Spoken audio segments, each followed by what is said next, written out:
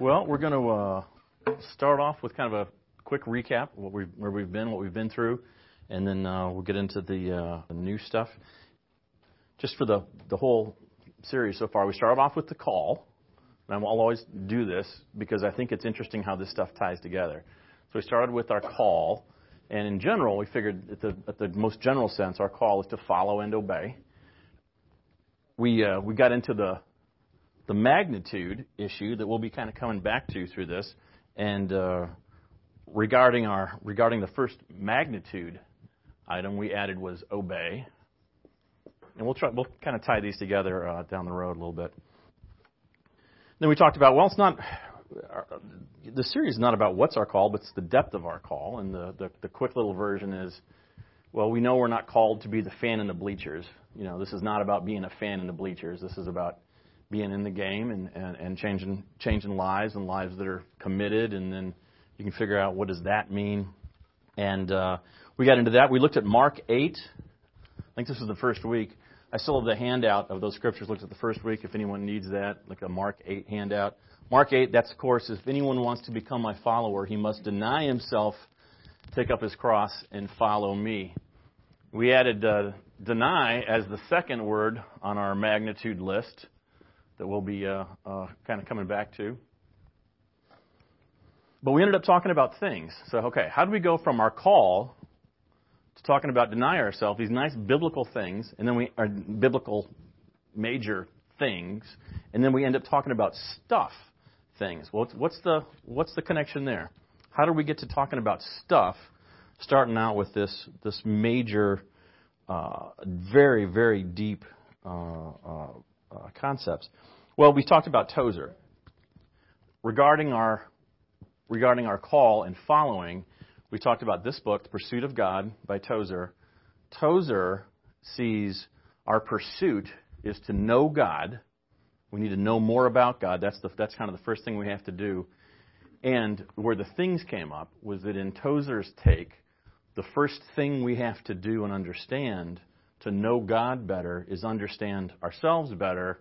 And that the first step of that is understanding what he calls the tyranny of things. That's his kind of his phrase. That's how we got into the stuff aspect of this. So there's a lot of different reasons we could look at stuff. There's a lot of different reasons we can say that this makes sense, that Tozer would say that. We'll tie this back a little bit in the recap here.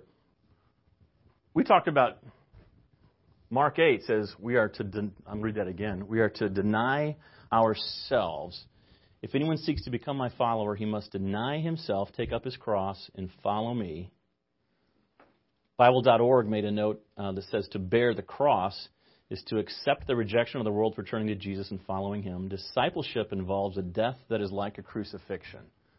So, okay, well, now how are we tying that to stuff again? Well, the quick take would be, what are all the things we are called to deny? In Mark 8, what are we called to deny? Just a quick recap. There's a whole bunch of stuff. I mean, our own life, right? I mean, what's that mean? Well, that means our past life, too. In other words, the world. Right. Worldly stuff, we'll call it there. Something came up in church this week, reputation. The word reputation came up. How much should we be concerned about our reputation? Well, let's see.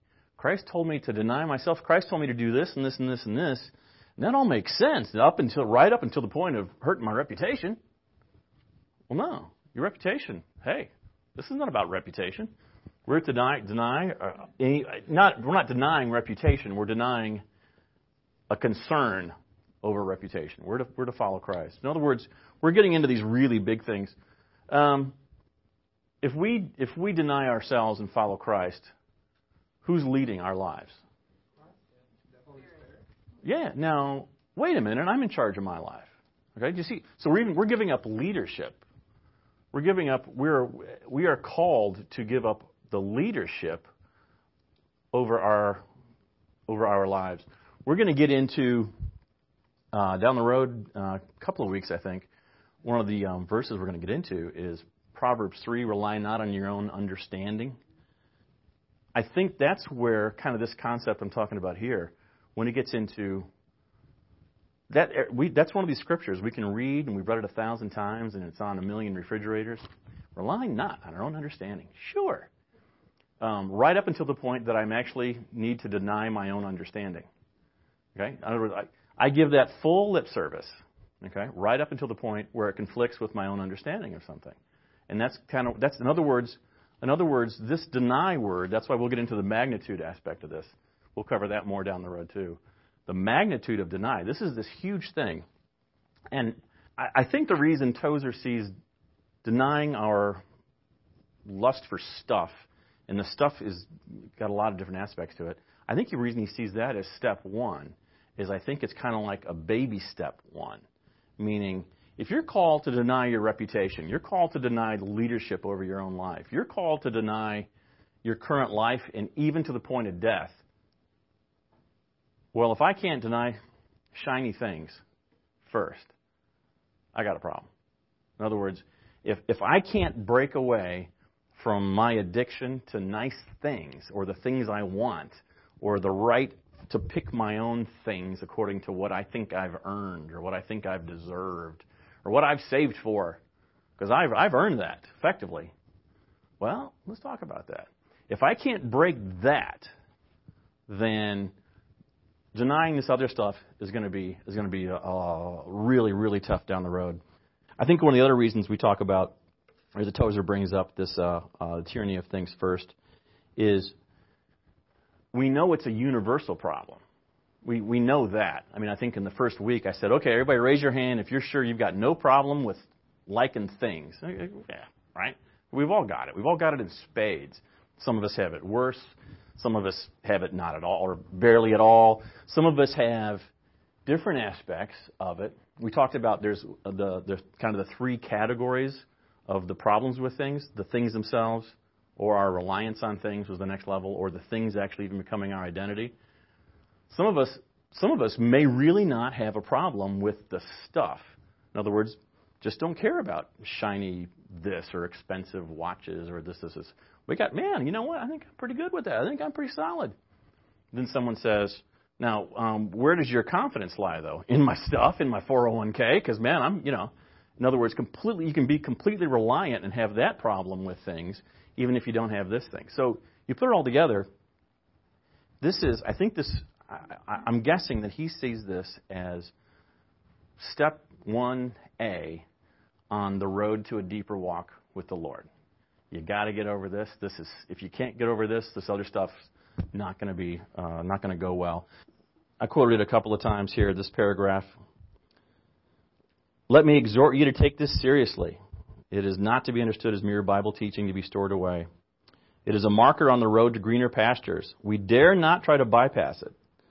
We must ascend one step at a time. If we refuse one step, we bring our progress to an end. So he sees this as absolutely the first piece of this. He doesn't say this. I see this as like a first test on this, of what he's seen as like, okay, I want to be on a different walk. I've been a follower. I think I've been a follower. I've been a believer for maybe a number of years, but I haven't really turned away from the things I like. I haven't really put God's priorities ahead of my priorities. Maybe this is the first step in a direction for that for a lot of us. And I think this becomes, well, if that's great. I picture Tozer saying something like, that's great. I'm glad you want to do that. Now, what are you willing to do first? Let's talk about stuff. And if you can't get through the discussion on the stuff with Tozer, that he just kind of goes like, well, now we know where you're at. Thanks for clarifying. Kind of a thing. So it's step 1A. With those three categories, the first one was the pride in things themselves. And the thing I want you to remember is the key words with that, the key issues with the pride in things themselves, that all starts when we compare our stuff to somebody else's stuff. And the only reason we're comparing our stuff to somebody else's stuff is because we care about that comparison. So the key things to keep in mind are, why am I comparing and why do I care about the stuff? The second level was the reliance on things. And the reliance, the way we look for that in our own lives is we ask, which things am I terrified of losing? So it's a fear aspect, which it's not even just, in other words, wow, I've got a really expensive watch. Am I afraid of losing my watch? No. I'm not talking about that. Not that kind of things. Our fear of losing things is probably going to be like our, retirements and things like that. How do you balance that with what's a prudent amount to have saved? That's an individual decision. The third category, I think the hardest one to rid ourselves of, is when things become our identity to some level. In other words, there's ways that things in our lives can help us like ourselves more. What are the things? In other words, the example I use, because it's a nice silly one and nobody in here owns a Bentley, I don't think. But if I owned a Bentley, I might have a problem with the flashy car, and the car would be one level. But there's a pretty good chance, I know me, there's a pretty good chance that in my mind, I'd be Bentley guy, right? In other words, that's kind of part of who I am. Everywhere I go, everybody knows I'm successful. I'm like, do you see what I'm saying? That's much more insidious than just liking this car that might be ridiculous. It's become me, and it's become part of my identity. And at this level now, we're talking about things that very often aren't stuff. In other words, it's not just an item. It's more like, it can be things like memberships in different groups, like where it becomes your identity is in this almost like an elite club. It could literally be elite, like a country club membership. Is there anything sinful about country club memberships? I don't think so. Until it becomes your identity of like, wait a minute, I could never give that up. That's who I am. I'm country club guy. I have dinner there 4 nights a week with this particular group of friends, and we talk about what our stocks did that week. I mean, you've become country club guy. That's not good. Your identity has changed based on those things, which is fine as long as you'd be willing to say, okay, God, I don't care about that. But that's just an example. The next thing, remember Isaac. We talked about Isaac. We're talking about non-stuff things that became a little too important here. The one biblical example that Tozer gave us was Isaac. What do we learn from that? We're not just talking about bad, ridiculous, over-the-top things. In other words, we're not talking about Bentleys. Okay, yes, a Bentley itself is not inherently bad, but conveniently none of us drive one, so that makes a good example. So we're not just talking about over-the-top items. Anything can become a problem, even a child. The most interesting, I think, part of the Isaac example is that we know that this thing, that we know it became a problem. He withheld it from God. In other words, we're not guessing, we're not backfitting. The Bible says he withheld it from God, and that's what the problem was the withholding. We know for a fact that child was an answer to prayer, was an answer to a promise, was a Class A miracle, whatever you want to call it, provided by God, and even that provided by God answer to prayer was a problem. So that tells us anything can be a problem, right? Now, the other way to think of that, a quick note, even the God-given things can be a problem. There should be a giant asterisk after that, because I wrote that down, and it kind of becomes like, even God-given things, as opposed to what? You see that? So even my own thought, even God-given things, as opposed to what? Well, God gives us money. Yeah. And money is not inherently bad. Right. It's the love of money. Right. Sure.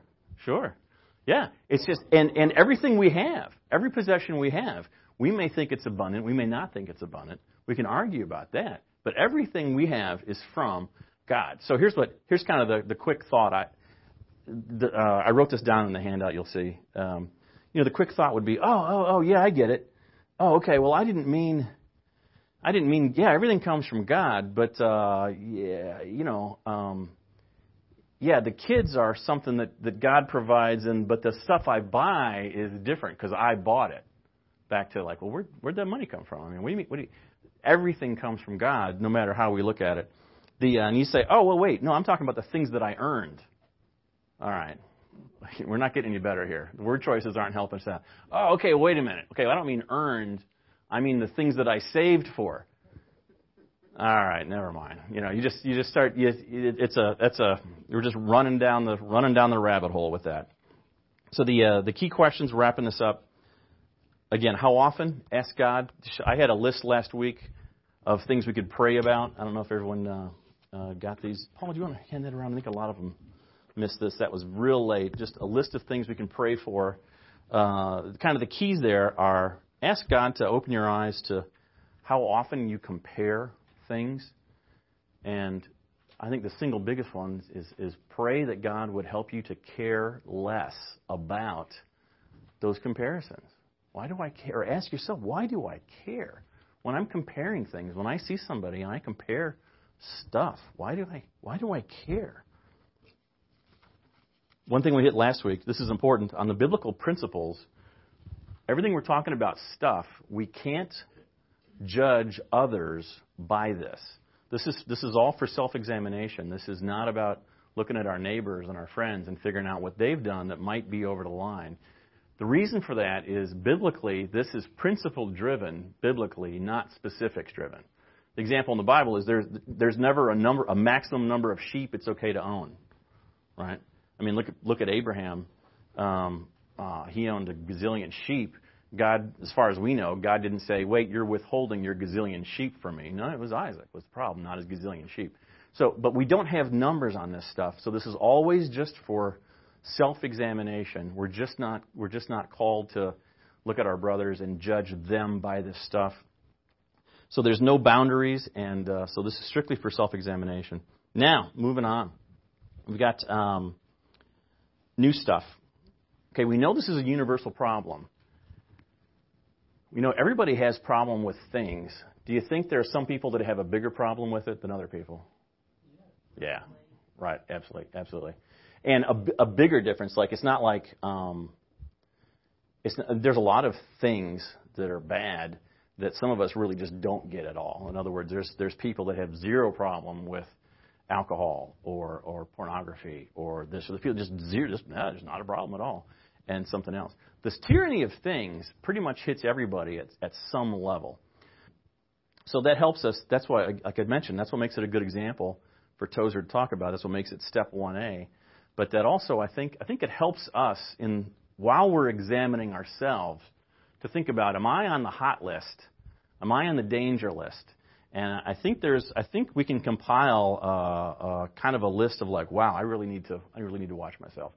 Have you ever been called a show off in your life? Think about it. What's the personality trait of a show off? We're saying, huh? Yeah? I have been called a show off in my life. I mean, when I was younger, yeah, sure. Why wouldn't you show off as a kid? Yeah, What does being a show off mean by definition? You care about what other people think. That's what it means, right? Has anyone ever called you vain? Guess what vain means? You care. You do care. You do care. So we get it. You go, all right, well, you ever been called proud? Oh, he's a proud man. You ever been called proud? That's a good thing. Wait a minute. No, I meant proud in the good way. Yeah. Okay? Now, you're thinking, all right, well, you're safe because you've never been called proud, never been called vain, and no one ever called you show off. Anyone ever called you trendy? No. Yeah, a lot of us can say nope.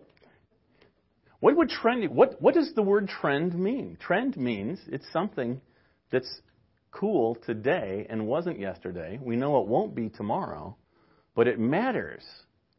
It matters to us, to folks that are like, yeah, I'm not trendy, but I am fashionable. Same thing. Yeah, fashionista. That's right. That's right. All right, you're still safe. Are you a connoisseur of anything? What's a connoisseur of something? Connoisseur? Yeah, kind of an expert. As a matter of fact, it's not that I'm not proud of this in any way, but I have to tell you, I am a bit of an expert in this field. And the stuff I have is better than your stuff in this field. Not that I care. Not that I don't care at all. No, but and now that could be something legitimately where, I mean, there's an aspect of honesty with this. Someone could be like, I think I could be a connoisseur of fine cheese. Isn't that a random thing? And we found a place years ago that just served like this real assortment of cheese. And it's this weird thing, and I don't think it's pricey enough to be like the dangerous connoisseur. So, I mean, I think there's things out there where someone's like, wow, they're really a connoisseur of this odd thing.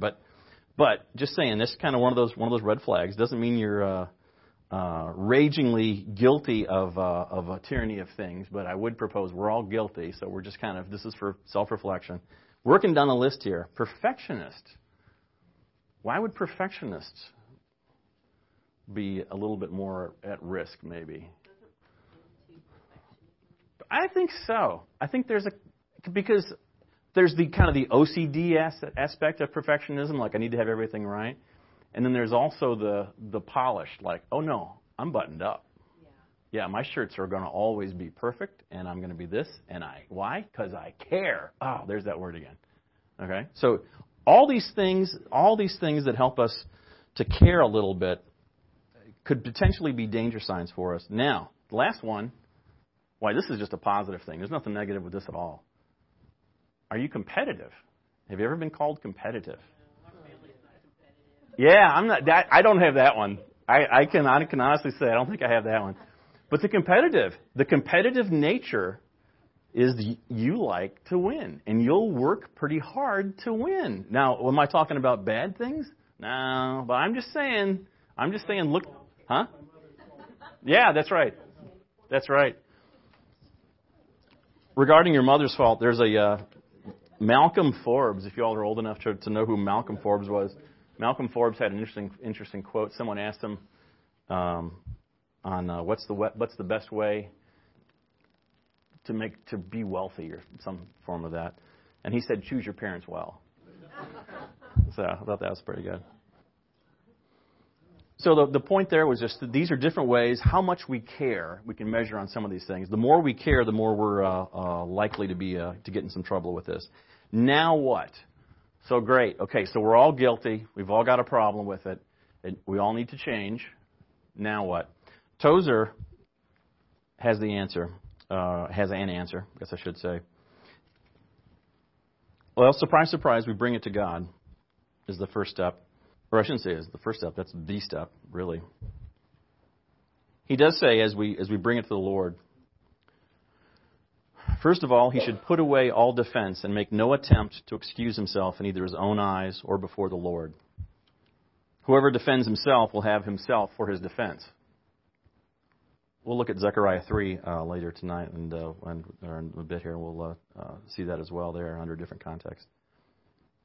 Let him come defenseless before the Lord, and he will have for his defender no less than God himself. The next step. Let him come to God in full determination to be heard. Let him insist that God accept his all and that God takes the things out of his heart and himself will reign there in power. So you go to God, say, I got a problem. I'm guilty. I'm not going to defend myself. God, I want you to change my heart. I want you to take these things out of my heart and reign in my heart in power there. It may be he will need to become specific, to name things and people by their names, one by one. A little bit later, he calls this renunciating, this way of renunciation. What would that? It may need he will need to become specific, name things and people by their names, one by one. Is he going too far with that? Do you think? Why? Why is that a good idea? Yeah. Yeah, I think so. Because how easy would it be to say like, oh God, I bring this whole topic to you. Well, what? Oh, everything, just everything. Sure, I bring everything to you. And you can say everything a lot easier than you can say. Okay, God saying like, can you imagine God saying, what about Isaac? Okay, well I said everything, but I didn't mean Isaac, right? So that's the naming it. I don't know about you. I'll bet you that we could all come up with our 5 danger items because because whether it's the fear or the coveting, I'll bet we can all pretty quickly in our own heads, we may not talk about it with our friends, I'll bet we could all come up with the things where we go, yeah, this might be a dangerous item for me. And naming those is the value of that. Because it reminds me of a Happy Days episode from a million years ago where Fonzie couldn't spit out the word love. This is a famous episode. It's been mocked a million times. He literally couldn't speak the word. Remember that? And he would stutter over trying to say the word love. That's how I think this is. What's that? Yeah. In this one, he just can't. This is the kind of thing where, okay, go before God. Name it. If it was my country club membership, which I don't have, but that's okay. I'm not saying it's bad if you have one. Just saying no. Right. But if that became your identity and that was something you needed to lay down before the Lord, that'd be the kind of thing like, all right, yeah, God, that's wait a minute, but this just makes good sense for me. There's a reason, it might be hard to spit that out, just naming these things one by one. Right. Yeah. I can see that in my life. You've heard my stories of all the fancy cars I used to have. I got news for you. Those cars didn't go away because I gave them away. Okay, God had to remove my ability to have those things for me to see the folly in hindsight of those things. Okay, so I didn't go through some wow. Okay, now I'm grateful for it today. But that wasn't by choice. So that was a gift from God, right? And here, let me tell you, since you mentioned it, guess I'll give you the next few words here after this. I'll read the whole thing this time. It may be he will need to become specific to name things and people by their names one by one. If he will become drastic enough, he can shorten the time of his travail from years to minutes and enter the good land long before the slower brethren who coddle their feelings and insist upon caution in their dealings with God. So, in other words, there's a timeline on this, and it may take a while. He mentions it somewhere else here. Let me think so I can find this one. The man who has God for his treasure has all things in one.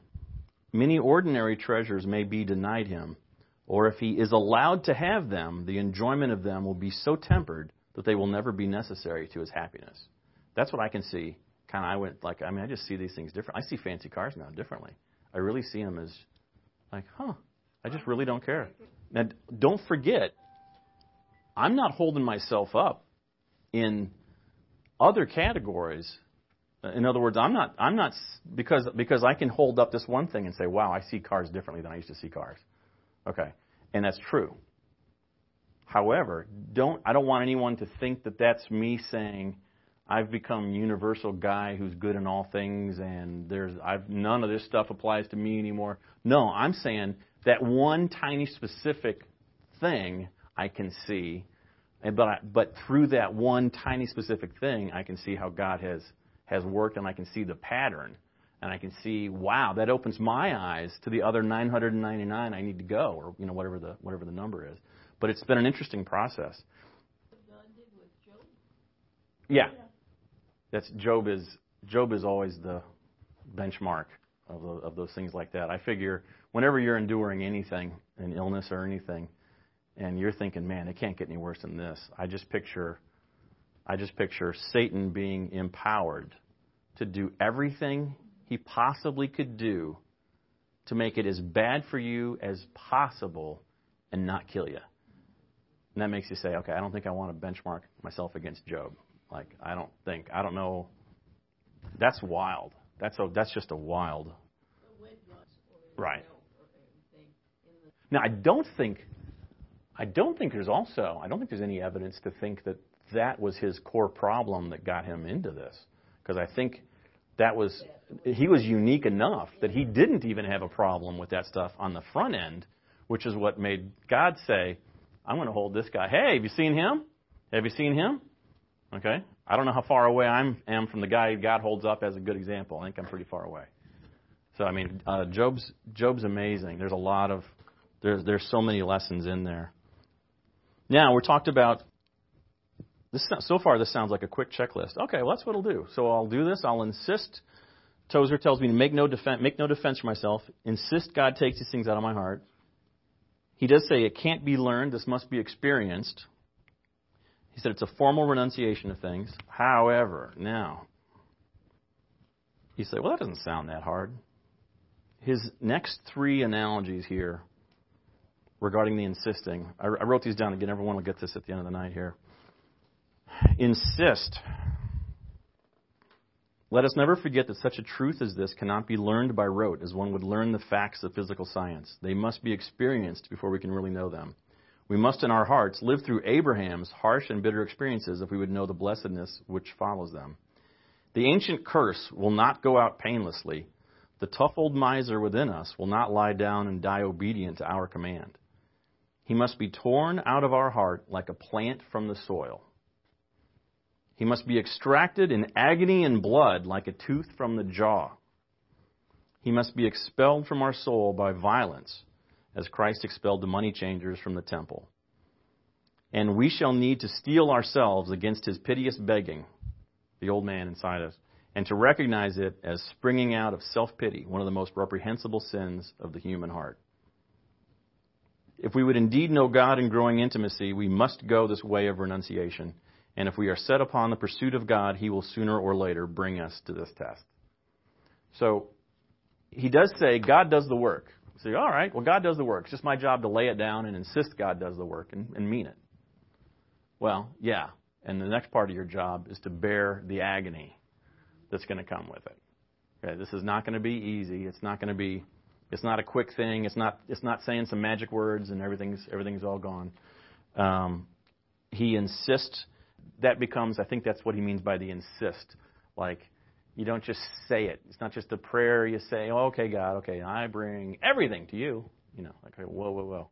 You know, it's not that simple. If you're not bearing agony over this, it probably hasn't happened. If you're not, if it doesn't feel like a tooth being extracted from the jaw, the way it would have in Tozer's day, which I don't think is the way teeth being extracted probably feels today. Be like, that's not that painful.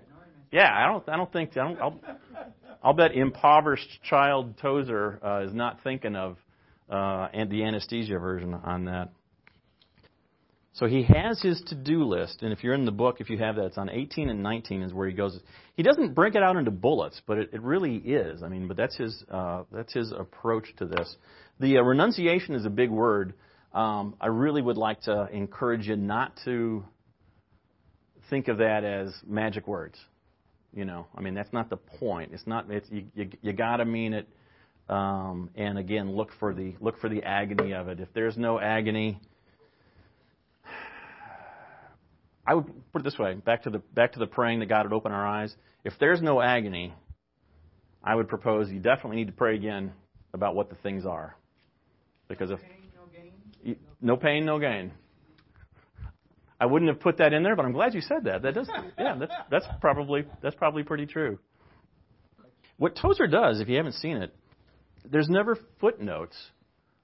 He's quoting Scripture throughout, like multiple times on a page, that you'll be like, oh yeah, right. Now where's that from? And some of them you'll know, and some you won't.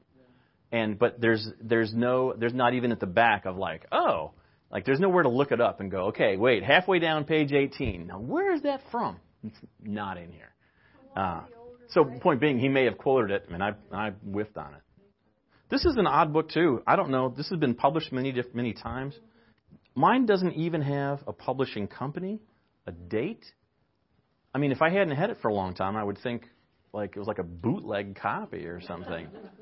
Like, yeah, it has nothing in it. I mean, it doesn't have like a year, a publisher, the publishing numbers, or I guess it has that, but like, anyway.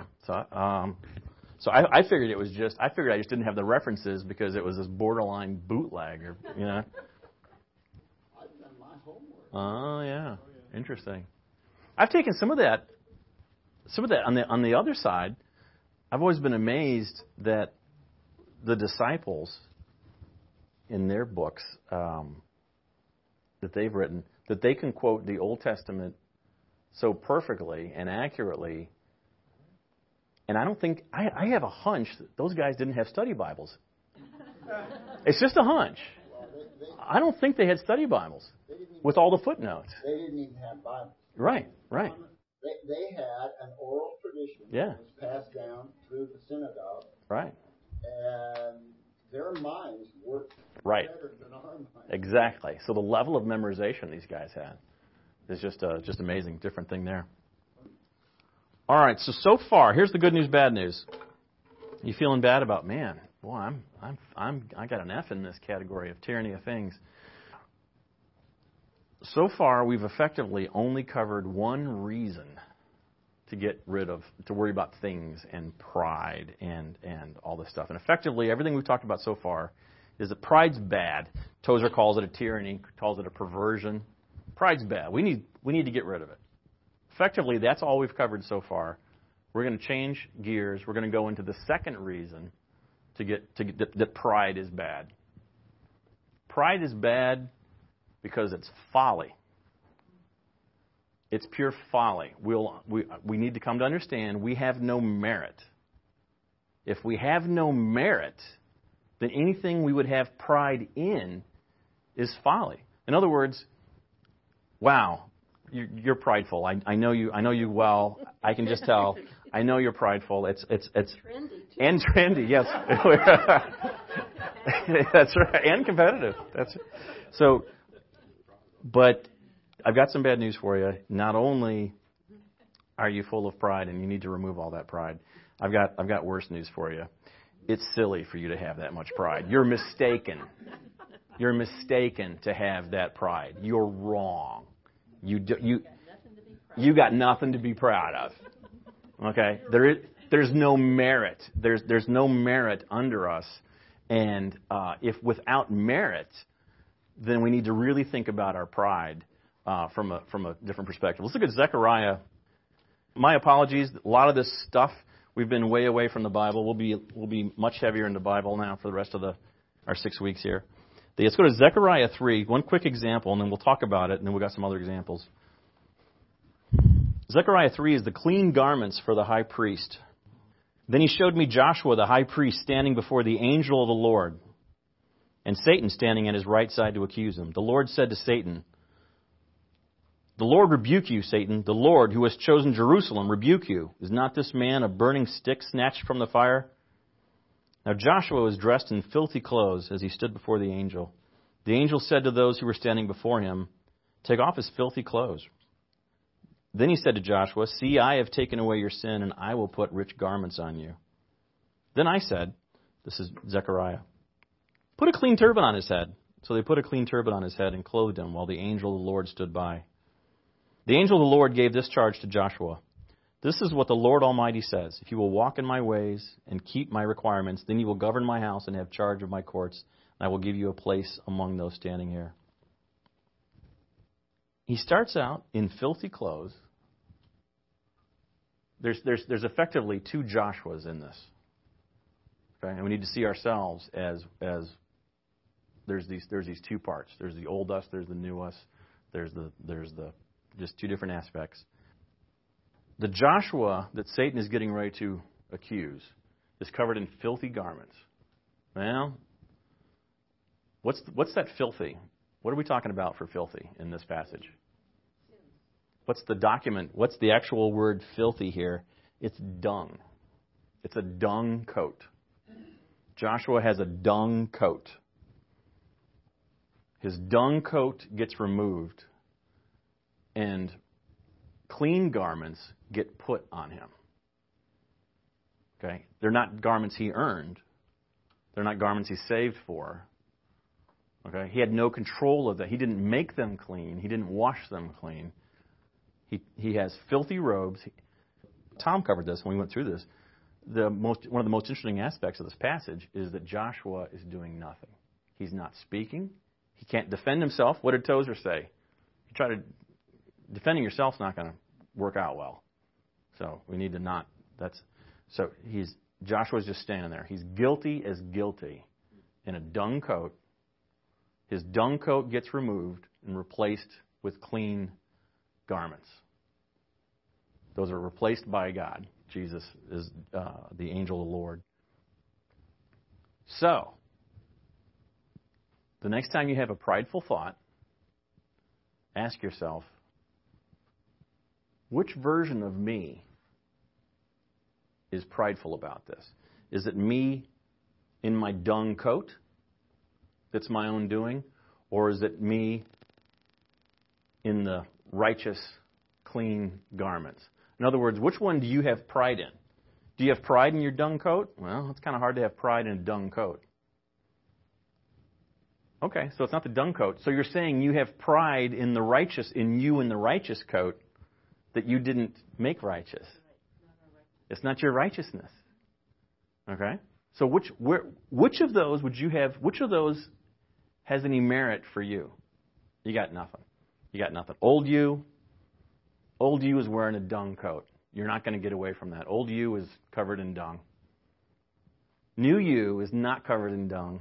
It's covered in a clean garment that you don't have anything, that you don't get any credit for. You have no merit in that garment. You didn't make it clean. You didn't earn it clean. It's a gift. You're standing there saying nothing before Satan. Okay? Now that gets back, I mean, there's a lot of aspects to that. This section, this passage is not about pride fundamentally. It's not about pride. This passage is about we are all either are or were the burning sticks in the fire. Okay, everyone's a burning stick in the fire. The question is, have you been removed? Or are you yet to be removed from the fire? So in other words, it's not like, well, the burning fire represents those guys that do bad things. This is at the jail. I've gone over this passage. The guys at the jail they really can understand the burning stick in the fire thing, because the guys at the jail are a lot more comfortable with their own guilt than you would think. Their guilt has been put on public display, and they're choosing when they're listening to us on a Sunday afternoon. They're choosing to be there. They got no problem. They are absolutely familiar with their guilt. And they really get the burning stick in the fire aspect of Zechariah. And which are you? Are you the burning stick that's been removed from the fire? Or are you the burning stick that has yet to be removed from the fire with your sin? Now, the pride is a little bit of a twist off of that. But think about that. Just for establishing the ground rules as we move into merit. How much merit? Okay, which of you has merit? Is it the you covered in the dung coat? Or the you in the righteous coat that you don't have anything to do with, that you received as a gift? Which of those two? Which of those two do you have pride in? I got nothing, right? So let me tell you how we got I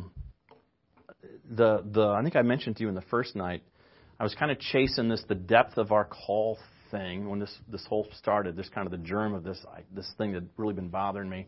And I had a discussion with somebody at a ministry group about the whole concept about being seems like we need to be the players on the field and not just the fans in the stands cheering on. I'm a fan of Jesus. Well, I'm a fan of Jesus 2 hours a week. You know, that's what kind of a fan I am. I say, man, I don't know. Something just seems there's a depth to this, you know.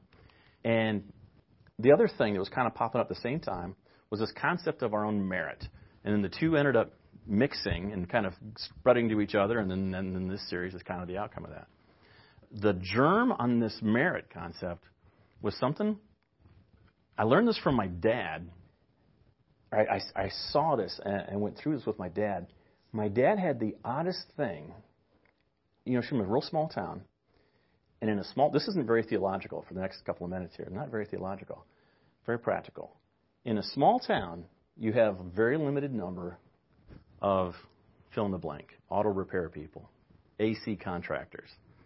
Carpenters. Whatever it is. You got a very small pool. Their credentials might be sketchy in places. You're not really sure, okay?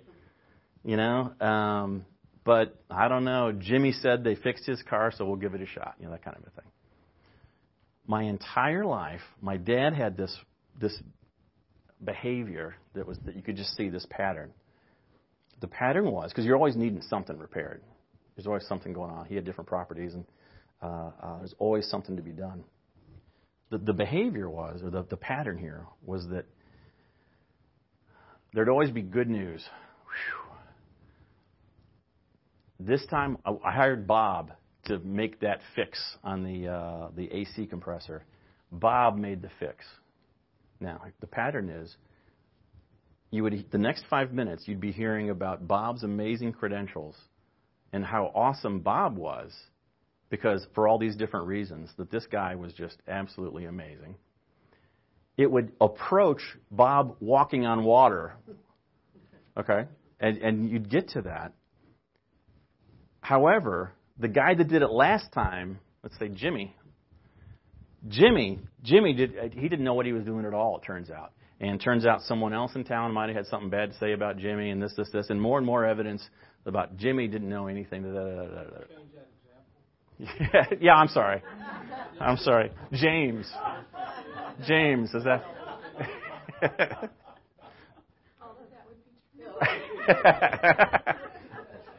No, so the pattern, it was the characters were developed like a spaghetti western, where there was the guys in the white hats and the guys in the black hats. The guys in the white hats were all good all the time. Everything was great, and I'd wait for the stories to finish, and he helps the little ladies across the sidewalk downtown. I mean, it was, and the bad guys were, and I think he kicked his cat. Just they were all bad all the time. And so you'd see it was like a bad movie where the characters are just way too simplified. So what's that? Unlike Dodge City and Gunsmoke. Yeah, right. There was the white hats and the black hats, and there was the good guys and the bad guys. Nobody was gray. Nobody was reality. In our own lives, there's the good and the bad. There's he's this, but he's that. It wasn't that. It was this character. Anyway, so you see this year after year after year after year after year after year. And so I'm going through one of these. And the most important part here is to realize that seasonally, the roles changed.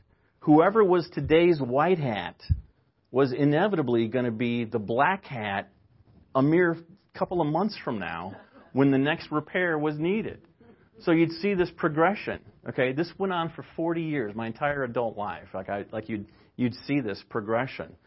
So at some point, he's come across the new white hat du jour. Yeah, the AC contractor of the month. And you're getting this story, and whatever it was he threw the other guy into the bridge a little too hard or something. I can't remember exactly. But I'm like, Dad, there's no way this guy is not all good, and this guy is not all bad. Dad, it doesn't work that way. Neither one of them has any merit before God. And it's kind of one of these things where, I don't know where that slipped out, but neither one of these has any merit before God. And I was kind of like, yeah. Neither one of these has any merit before God. And then it was like, and I don't either. I don't either. Why would I have actual merit? What would my merit be?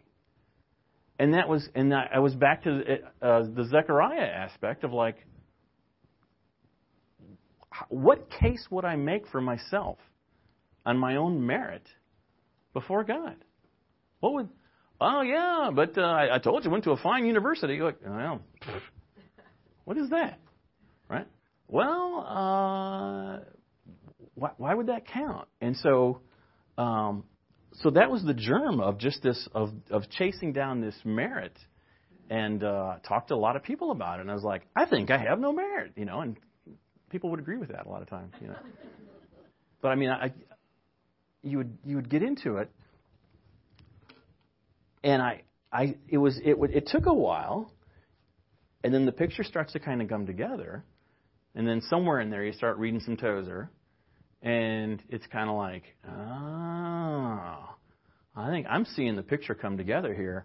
A lot of this stuff makes more sense when I acknowledge I have no merit, when I see myself as having no merit.